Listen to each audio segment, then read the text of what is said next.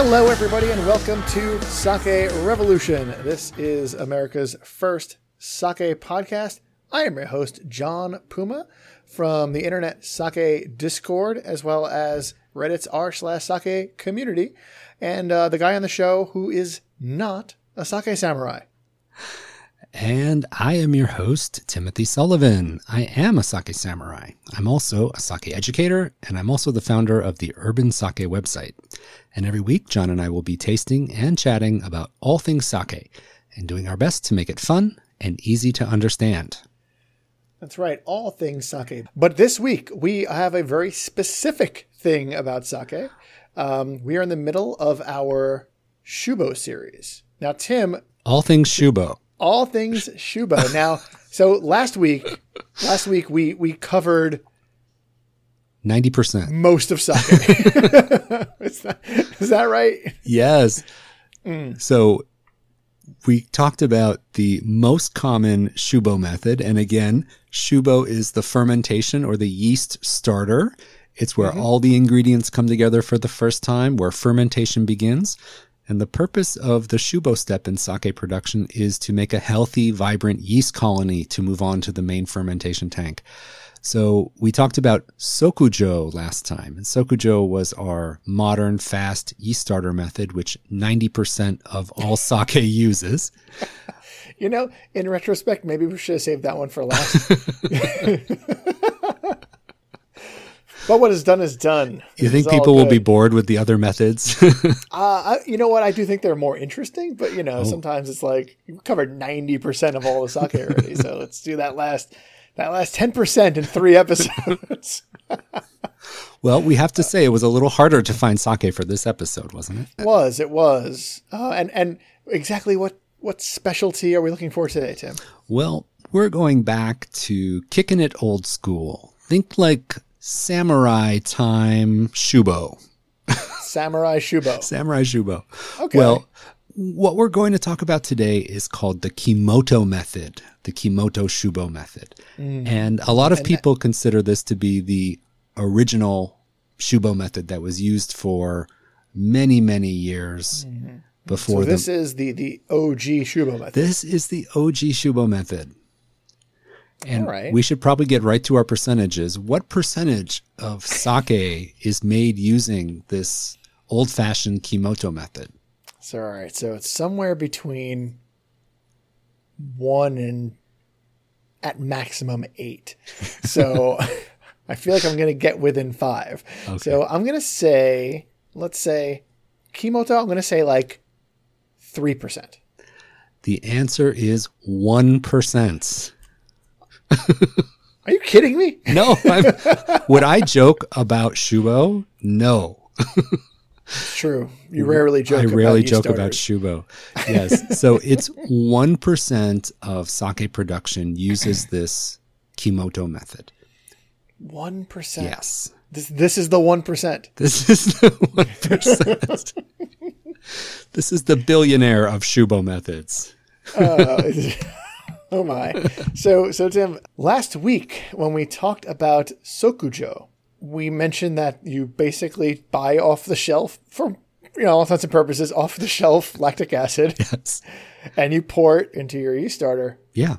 And you're done, kind of. Well, what do you remember what the lactic acid does? What the role of that is? Well, yes, it's killing off the bacteria and the microbes that we do not want. Yes. Exactly. And it is laying the foundation and laying a clean slate so that the sake-friendly microbes can do their thing. Yes. It lets the sake yeast live their best life. I like it. Yes. I like it. Yes. One of the differences now is that the Sokujo method we talked about last week is you mentioned we purchase lactic acid and we dump it in and it jumpstarts the process. Now, you mentioned samurai in your timing for this particular method. Yes. So I'm guessing that samurai era brewers could not go to their local store and get lactic acid. And that's understandable. I get it. I'm not going to blame them for that. Yes. So I'm assuming that they're trying to accomplish the same thing, get some kind of acid going that's going to pave the way so that the so that the sake yeast can live its best life. Yes. So what we're talking about is the natural development of lactic acid. Oh, and so that's the plan then. They're just going to try to make it happen. They're going to let lactic acid bacteria fall into the mash. Mm-hmm. And over time, lactic acid bacteria, other wild bacteria, wild yeast, they're all going to be in a battle. Mortal Kombat is going on in the Shubo. And what happens is lactic acid gradually wins out, and little by little, lactic acid bacteria is giving off lactic acid, kills off the wild yeast and bacteria. And this process for the lactic acid to build up naturally, it takes about 2 weeks. So this adds 2 weeks to the process. The Sokujo method was 2 weeks total. Mm-hmm. So this adds 2 weeks to that. So with Kimoto, we're looking at a 4-week process.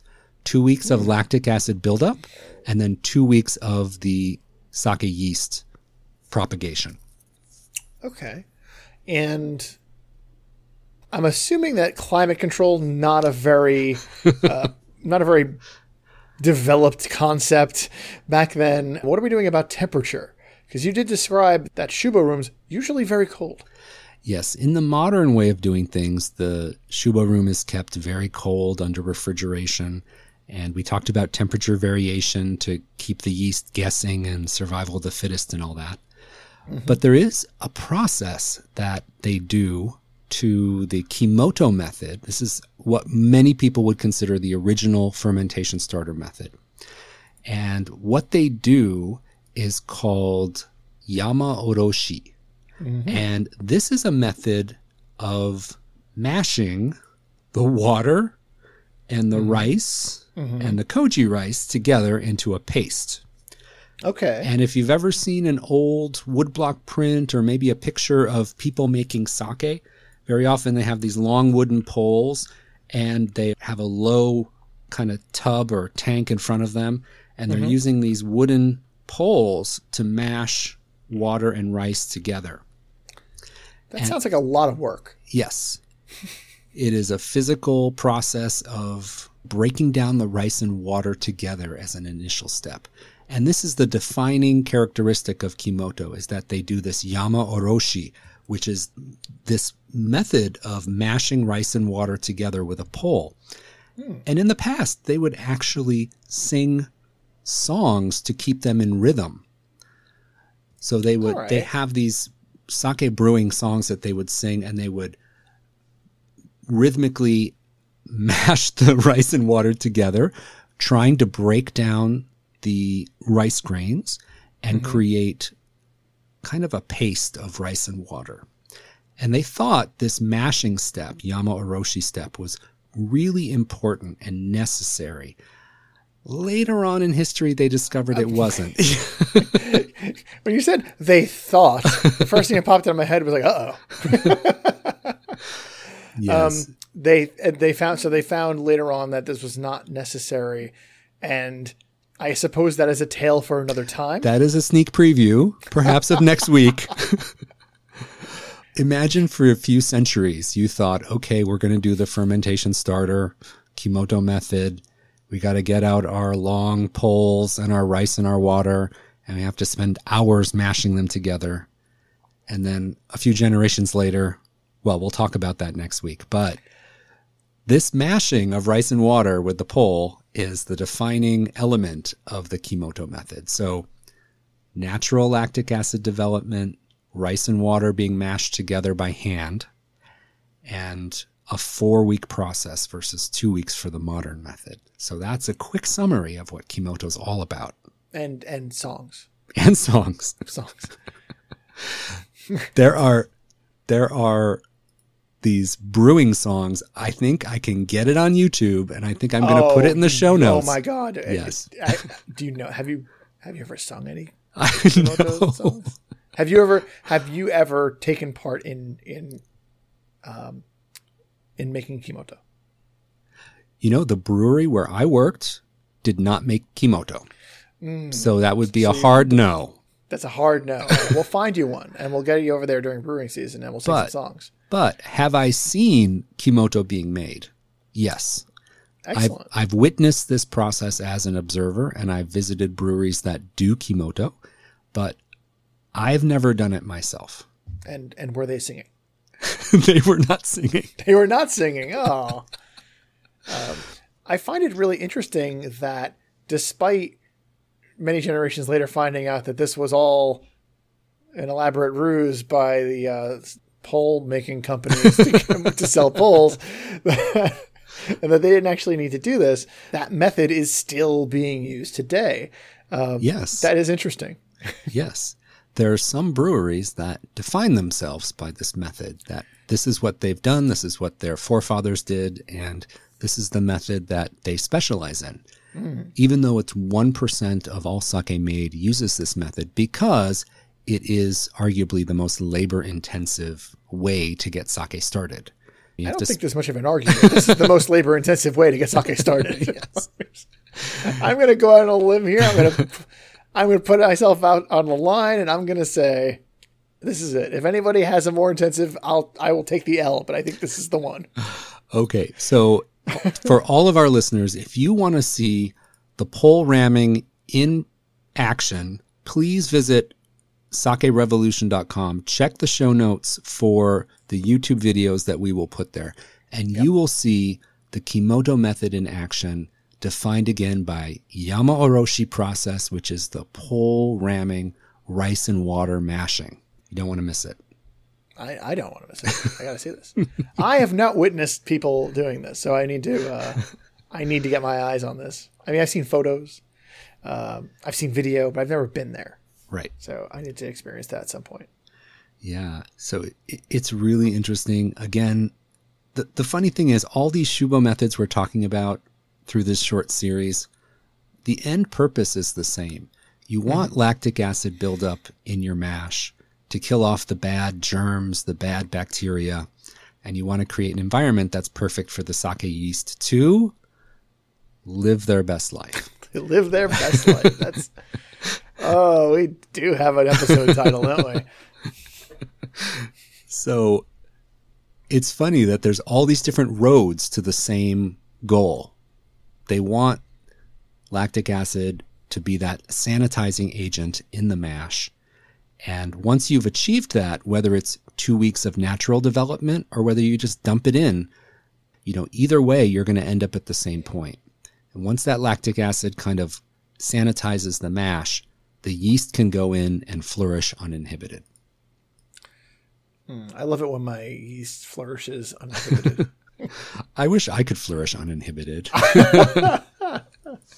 Then we'd all be living our best lives. We'd all be living our best lives. So when we talk about tasting Kimoto versus Sokujo, we really have to consider this 2-week period where the mortal combat of microorganisms is going on in there.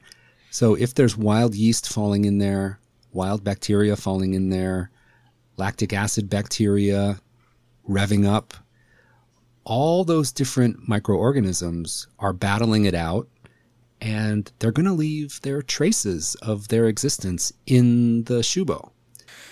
And so due to that, battling it out in the Mortal Kombat kind of way, are there distinctive aroma or taste qualities that are inherent to Kimoto, or at least more prevalent in Kimoto?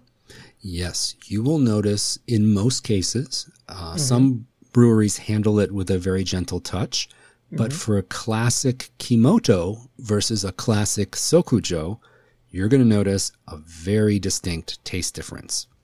That 2-week period of lactic acid developing naturally, wild yeast, wild bacteria fighting for survival, duking it out, that leaves a flavor impression in the sake. And it's most often described as an earthiness or umami flavors or more robust flavors. So you can get funky, earthy, very bold flavors from this Kimoto method. And it all has to do with this initial lead up to building up lactic acid. It's a really interesting dimension to the flavor that you don't get with Sokujo. That's why Sokujo is most often used for the more clean and more elegant styles of sake. And Kimoto methods have a reputation for being more earthy, robust, and funky in flavor.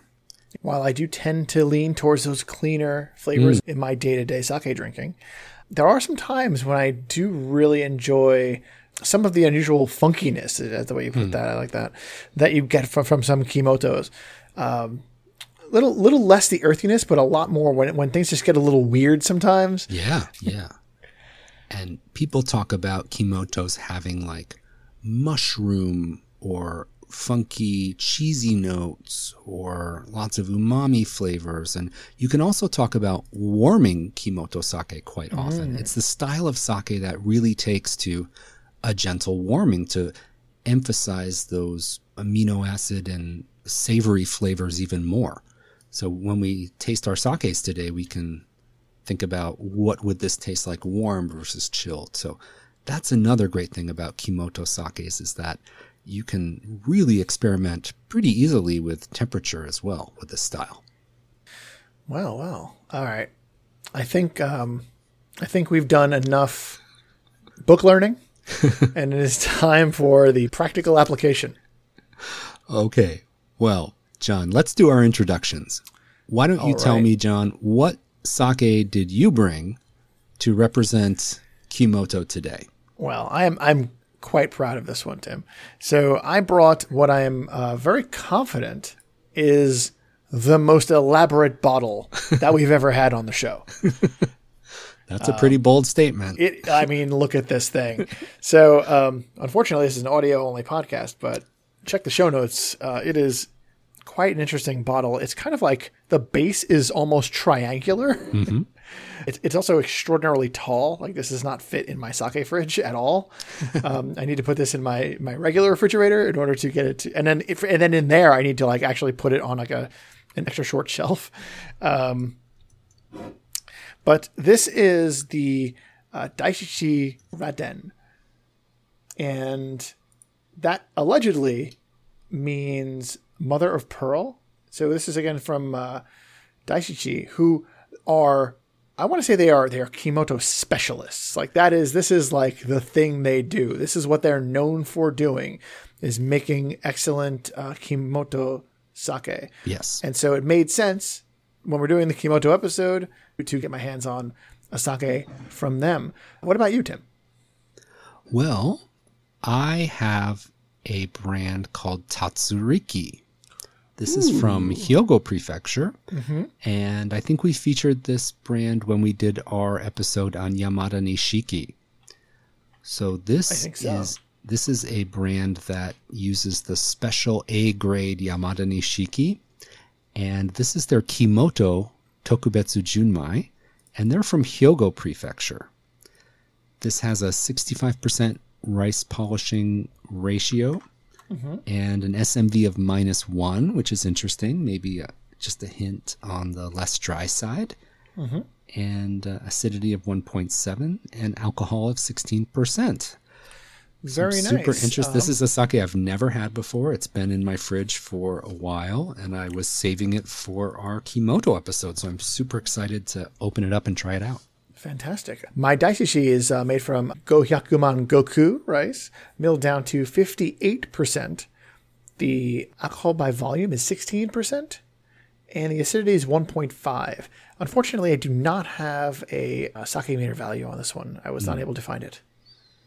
Well, we'll have to taste it and make our best judgment. Yeah. Okay, well, I think we have to give Daishichi its due. And why don't you go first? Because Daishichi is the brand that represents Kimoto. This brewery only makes Kimoto. Did you know that? That's the only kind of sake they make. It's one of the first things I learned about them. Yeah. And I had a bit of a crash course. I had never had their sake before. And then I ended up going to a Daishichi event.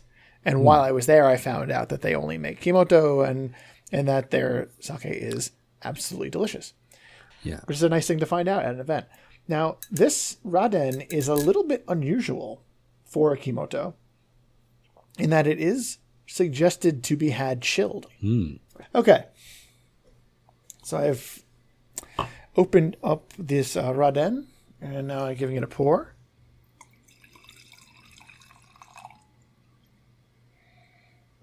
Oh my.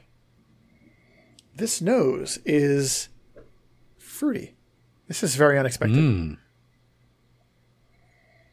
Fruity, a little citrusy. A little light citrus.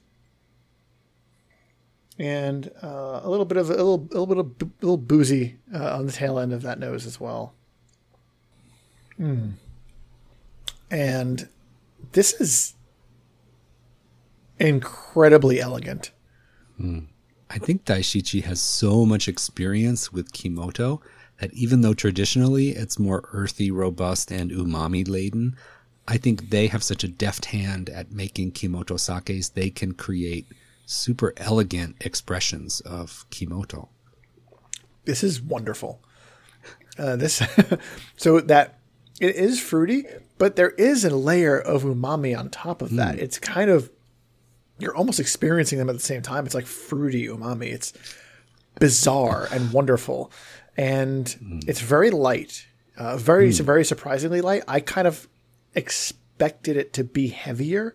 I expected the mouthfeel to be a little bit more, to be thicker. This is a lot lighter than I was expecting. But a really nice blend of umami and a little bit of fruit. I'm still stunned that there's this much kind of fruitiness in there. Very, very, very nice. It's a little bit dry also.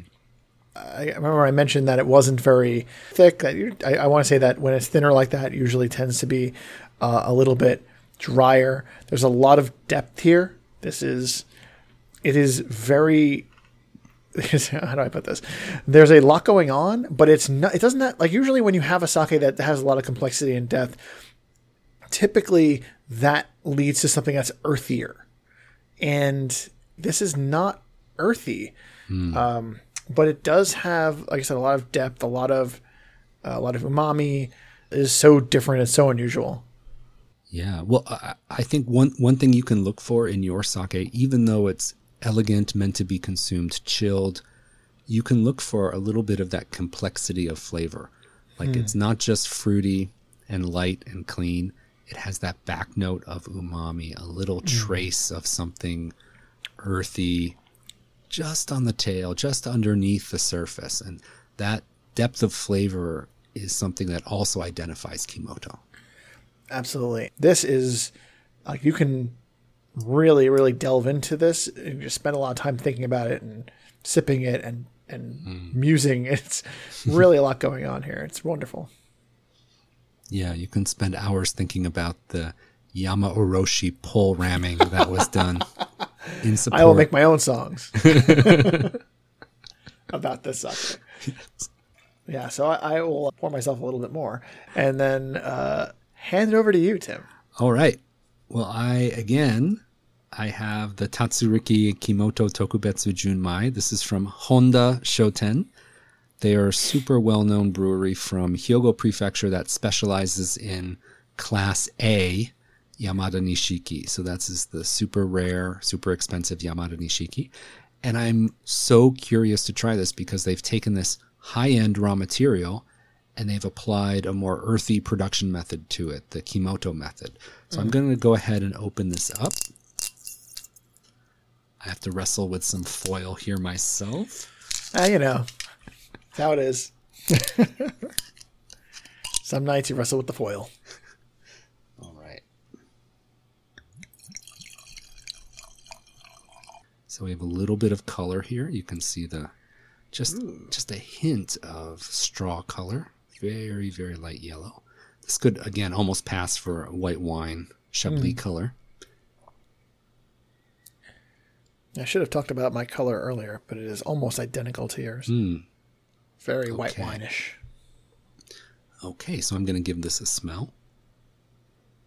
It smells very rich and complex. A little bit of a nutty aroma and fruity as well, but it smells like a little bit like dried fruits. Ooh. And I'm even getting a hint. This sounds crazy, but I'm ready. I'm even getting a hint of like a ginger snap cookie. Like there's like a warm spice in the ginger snap cookie. Yes. That's Fascinating. Okay. Yeah, so there's a little bit of warm spice, like almost like a nutmeg or a cinnamon characteristic, preserved fruits, and a richness, and just a hint of something nutty as well. Kind of like a warming smell.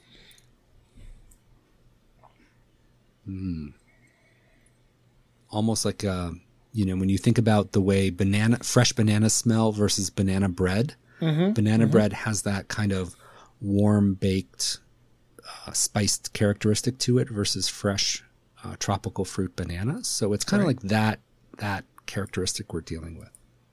Let me give it a taste.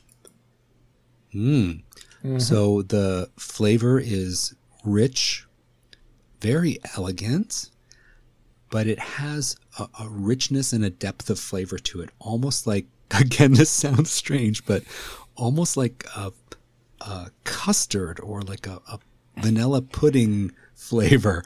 I've got to try this. That sounds wonderful. Save some for me. It's all the kind of, it's bringing up all these kind of Christmas and holiday warming feelings. It goes down very smooth, very elegant, rich, but this is not, I repeat, not your typical Yamada Nishiki fruit bomb. This is more warming, spicy, a little bit rich, but not in a way that is off-putting. Some sakes, when you taste them and they're earthy, they're just like boom, like forest floor, or like hay, or they smell like barnyard or something like that. They're very, very earthy and robust. And here we're getting something that has that depth of flavor, but it's very elegant and has notes of like almond paste and preserved overripe banana and nice dry finish. I can totally imagine warming this up. Ooh. But it is giving me that kind of holiday time, warm, spiced gingerbread cookie kind of feelings. It sounds nice. It sounds very interesting. The other thing that just occurred to me was that I was like, what is this flavor? What is this flavor? I talked about custard and ginger snaps. It's like butterscotch. That's what I'm going for. Ooh. Like a little butterscotchy flavor. And it smells good too. Super interesting. I didn't know special A-grade Yamada Nishiki could do this. I really didn't. Well, they do call you Tim Special A-grade Yamada Nishiki Sullivan. So I'm surprised you didn't know this. I'm delighted to learn this. This is one of those things that makes sake so amazing, is that you can study sake for years and still be surprised every day of the week with something new and interesting. So it's one of the things that makes sake so appealing is the depth and the breadth of the different flavors that are out there. And that's, how many ways are there to make sake? Banryu. 10,000. 10,000. Which is good because we want to make a lot of these episodes. So yes, we have a few more seasons to go before we reach the end of the 10,000 ways. Just a few. So Kimoto is the method that was used as the default way to make sake for hundreds of years. We're talking from the commercialization of sake until around 1900. Oh, wow. So there's a good number of centuries in there where Kimoto method was the only method. This is just how it was done. And when we get into the 20th century, that's when things start to develop, when people begin to understand microbiology a little bit more, understand microbes and yeast a little bit more. But for a long time, this method of using these poles to mix the rice and water, this was just the way it was done. So it's often called the traditional method because for centuries, this was it. This was it. And then, so you said that this was until the 20th century. Yeah. So we've got 1 century more or less to go. And we've got 3 more methods technically because nowadays, everybody's doing Sokujo. So, Right. Well, everybody, but 90%.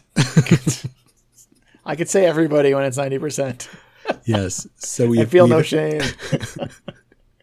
So we've had 90% Sokujo, and now we know there's 1% Kimoto, and we have 2 more methods to go. So we'll see how they break down. 2 more methods to go, and this will be the turn of the century for our next method. Yep. And we have implied that they stopped with the poles. The pole ramming. The pole ramming is comes in to question. An end. The death of pole ramming. It's going to be exciting. Yes. Yeah. So I think that Kimoto is such a fun thing to look out for because it is not produced by a lot of breweries because it is more labor intensive. It involves that Yama Oroshi pole ramming step that it takes a lot of time, takes a lot of effort. So if you do see a Kimoto out there in the wild, if you're in a restaurant or a liquor store and you see a Kimoto sake, I really encourage you to pick it up, give it a try, and see what you think. See how you respond to the earthy flavors of Kimoto. Yeah. You may be a new fan. Yeah. I tend to think that, and this is going to bleed a little bit into next week, but I tend to think that when a brewery is doing Yamahai, which will be the next one we talk about, they're going more for the earthiness. That's like the goal. They're all over that earthiness, that super umami kind of situation. And I think that nowadays when a brewery is doing Kimoto, it's either they want to do something a little funky, a little different, a little bit interesting, or they want to show off that they can coax these like really interesting flavors out of this really ancient method and show how well they can do it. And I think that in Daishishi's case, it's kind of a little bit of both. They're really like flexing on what they can do with Kimoto. Totally. And also, like, it is just a little funky. It's a little, you taste this and you're like, I don't get this kind of depth from regular sake. Right. But it's all at the same time, it is not that super earthy umami bomb. Right. Right in the middle. Yep. They have a very skilled hand with the Kimoto method. Right. And it is a subtle flex, but it is amazing what they can do, especially with Daishichi's high-end sakes. And they make some expensive sakes, and they are delicious. They're amazing. And 100% Kimoto. So they are masters of it for sure. Yeah. And it sounds to me like your Tatsuriki, kind of the same idea, is that it's a little bit of a twist, and it is adding more depth to the experience that you normally have with that kind of rice that you're having, with what that brand usually does. And it, it's kind of just tweaking a knob a little bit and showing you, look what else we can do. Yeah. It's funny. Both of our breweries are taking these super luxe, like luxurious ingredients and using this orthodox old-fashioned method on them and coming up with something complex and deep in flavor, but still really elegant. And that's super exciting for me. I think that's really cool. Yeah. Okay. Well, we talked about Sokujo, we talked about Kimoto, and for next week, I cannot wait to dive deep into Yamahai. It's going to be exciting. Yes, and to the chagrin of all the pole makers in Japan, yes, their services were no longer required. Dun, dun, dun. All right. Well, we hope you enjoyed Kimoto. And like I said, please, if you have a chance to pick up a Kimoto yourself, please give it a try. And a special thanks for all our listeners for tuning in. We really do hope that you're enjoying our show. If you'd like to show your support for Sake Revolution, one way you could really help us out would be to take a couple of minutes and leave us a written review on Apple Podcasts. It really helps us to get the word out about our show. Yeah. When you're done leaving your review, please go and tell a friend, and then be sure to subscribe, and then tell your friend to subscribe, because we don't want you to miss episodes. And when you subscribe, the episodes automatically download to your device of choice every single week. And that's it. You've got it. You've got every single episode then, and you're good to go. And as always, to learn more about any of the topics we talked about in today's episode, if you'd like to learn more about Kimoto or see the sake brewing songs in action, or see Kimoto Yamaoroshi pole ramming videos, you must visit our website, sakerevolution.com, and right there you can check out all the detailed show notes. And if you have a sake question that you need answered, it doesn't necessarily need to be related to pole ramming or the songs therein, but we do want to hear from you. Please reach out to us. The email address, as always, is feedback@sakerevolution.com. So until next time, please remember to keep drinking sake and Kanpai! A little punchy at the end there. That was fun.